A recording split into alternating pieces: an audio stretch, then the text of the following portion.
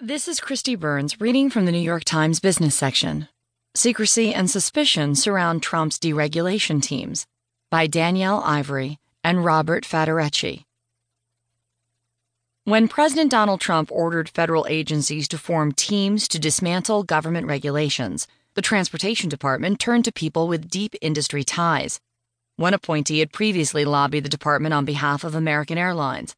Another held executive roles for several electric